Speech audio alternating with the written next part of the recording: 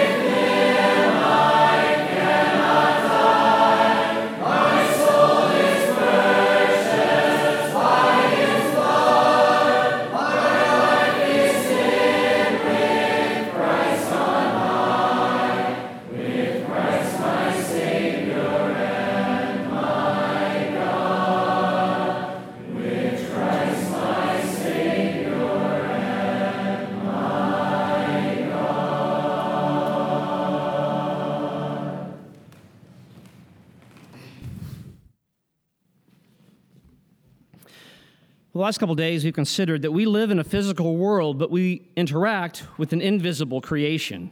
We are part of that, a spiritual realm. And that my choices are part of the interaction of that visible and invisible realm, and Satan influences my choices. And when he does, I sin, but God resolves that, and he did that when he brought justice through Christ to the world. It is clear that the call of God that Paul speaks of in Philippians chapter 3 is not just a matter for the unseen, that we're going to the upward call of God in Christ Jesus. That is, Paul is not teaching that pressing toward that physical prize makes spiritual matters relevant and physical matters irrelevant. It's in fact just the opposite. Today, I'd like us to consider the dual nature of being a human being. We see this in Genesis chapter 1. Verse 27, so God created man in his own image. In the image of God, he created him. Male and female, he created them. We are created in the image of God. That is our spiritual nature. Paul speaks of this in 2 Corinthians chapter 5, for we know that if our earthly house, this tent, he's talking about the physical body, this tent is destroyed, we have a building from God, a house not made with hands, eternal in the heavens. Paul speaks that there's a spiritual side to us, and there's a body that is, he describes in that passage as a tent that will be put away, that will be destroyed. And then there's a physical side to us. We see this in Genesis chapter 1. He made them male and female. There are two genders. That should not be a statement that is somehow sensitive or causes a room to perk up, but it does in some ways, I think. Gender is binary, and it is stable. That's what the Bible teaches, and frankly, is what biology reveals and teaches. Our current cultural talk over transgenderism and homosexuality relate directly to this biblical teaching. God made them male and female.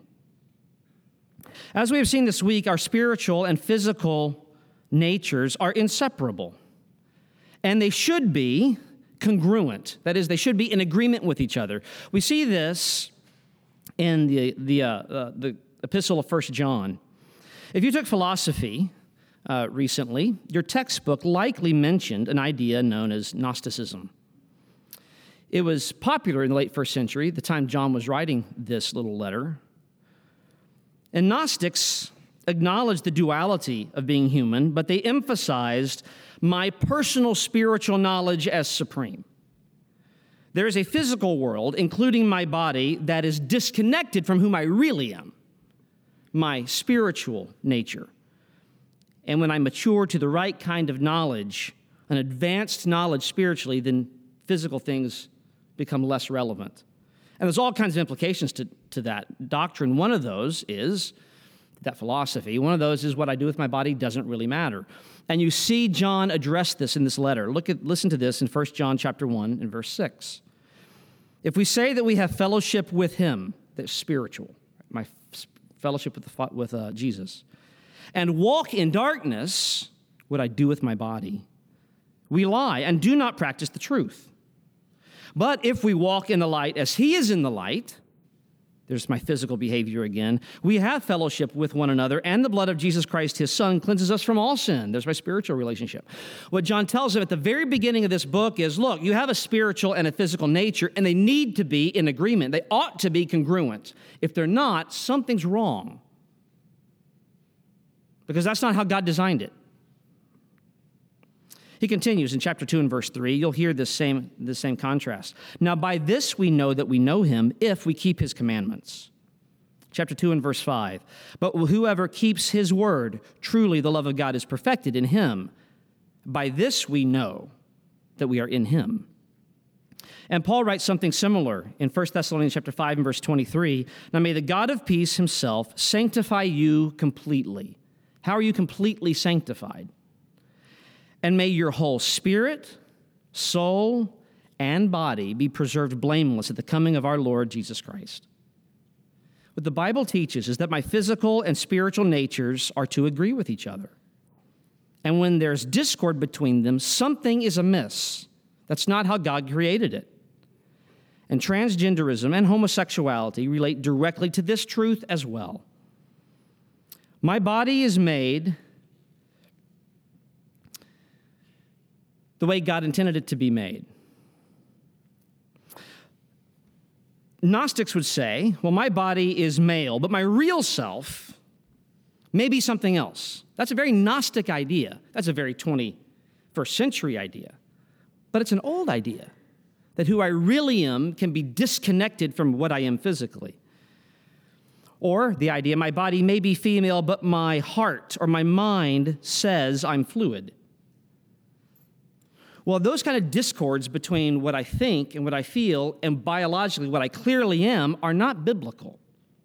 That's not how God made his creation to be. Another point one to consider that relates to this is God's view of all of this, God's view of the body. God honors who he made you to be. He honors that physically, and he honors it spiritually.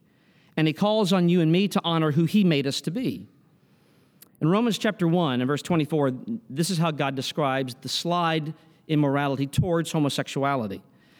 Therefore, God also gave them up to uncleanness and lust of their hearts to dishonor their bodies among themselves, who exchanged the truth of God for a lie. We mentioned yesterday there's this great dragon, this great deceiver.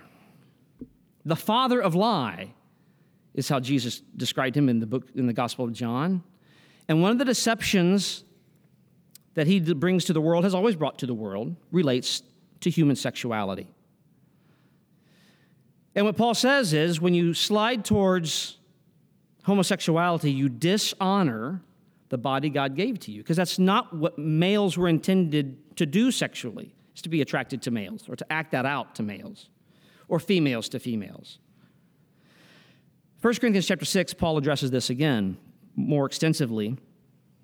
Do you not know that your bodies are members of Christ? He's talking about your physical body. Shall I then take the members of Christ and make them members of a harlot? Certainly not. Or do you not know that he who is joined to a harlot is one body with her? For the two, he says, shall become one flesh, but he who is joined to the Lord is one spirit with him. He's comparing physical and spiritual and saying they must be in agreement with each other.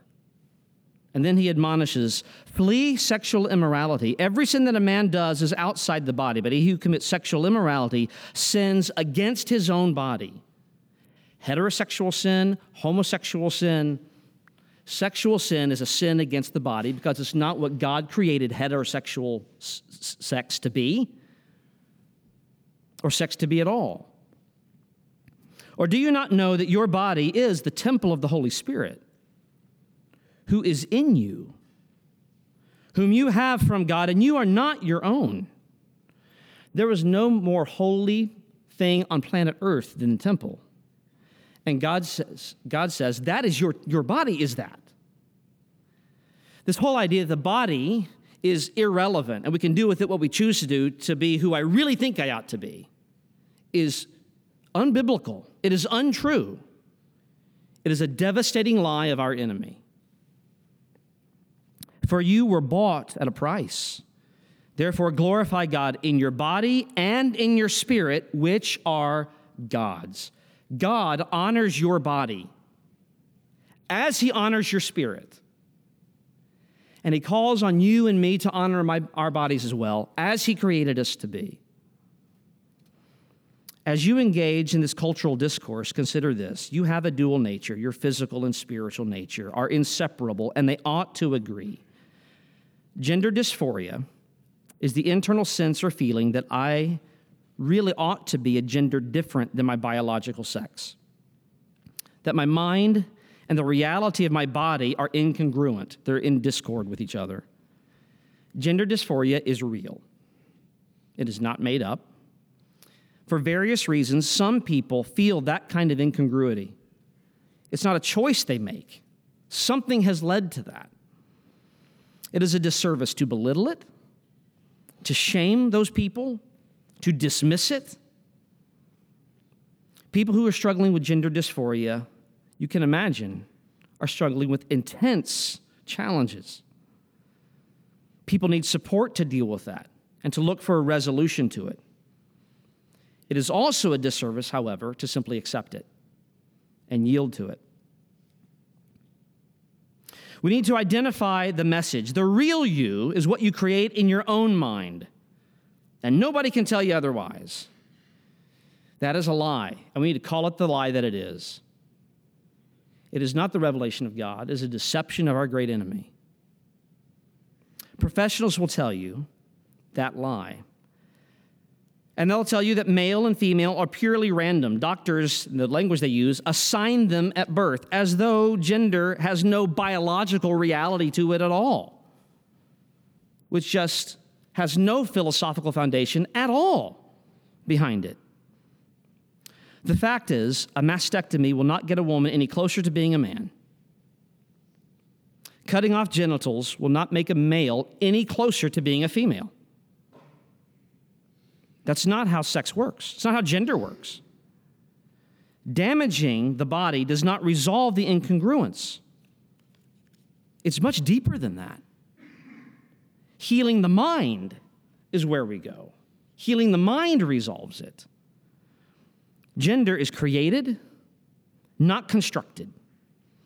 It's part of God's ordered, perfect, very good creation, to which we ought to give respect. Some in this audience or hearing this may experience homosexual attraction or gender dysphoria. In fact, I'm confident that's so. There's just too many people listening for it not to be so. And everyone will interact with those who do. And if it's not homosexual attraction or gender dysphoria, then it is some sort of disordered, out-of-place heterosexual attraction that we don't have a right to act upon or to pursue. In some way, the deceiver, the father of lies, plants those kinds of thoughts in our minds. It's what 2 Corinthians 10 terms arguments and thoughts that build up strongholds. And Paul said the answer to that, and that's where the real battle lies, is the knowledge of God that's able to pull down those strongholds that build up. And all of us have strongholds of some sort, one sort or another in our mind. The Bible speaks directly to transgenderism, and it speaks directly to homosexuality. Both are based not on a progressive, new, enlightened, or advanced idea. It is an ancient idea. It's Gnosticism in a new form, but it's the same thing. So I urge you today, listen to truth. That's where Paul pushes us in Philippians 3. Listen to truth. Remember, there is one thing that we press toward, one thing to which God calls you and he calls me, and that is Jesus Christ. And it is Jesus who created you as you are in the body you have. And he wants your body and your spirit to be in agreement with each other. Listen and trust him. He made you. He knows you. And trust him. Let's pray together.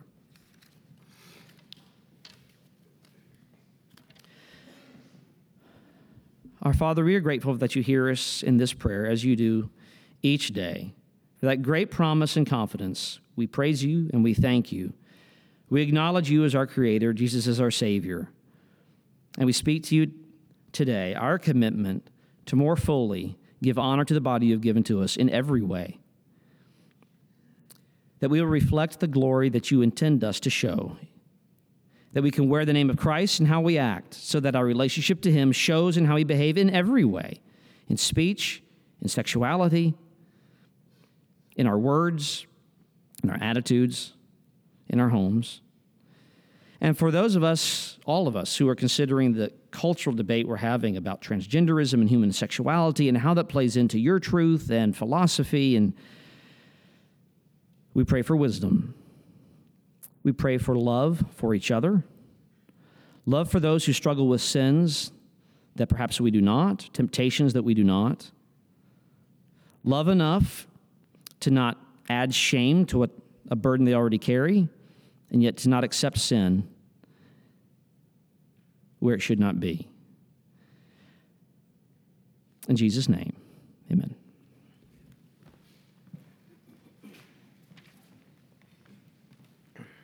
Shield About Me. This is the deceptively simple song, only one verse and some repeat chords over and over again, but the joy in this song is in the dynamics, and so I'd ask everybody to sit up straight and take a deep breath. No, really, sit up straight. I can see you. And get ready for the crescendos. There's not much time to breathe in this song, so follow along with me, and we'll sing this song the way it ought to be sung. Do, mi.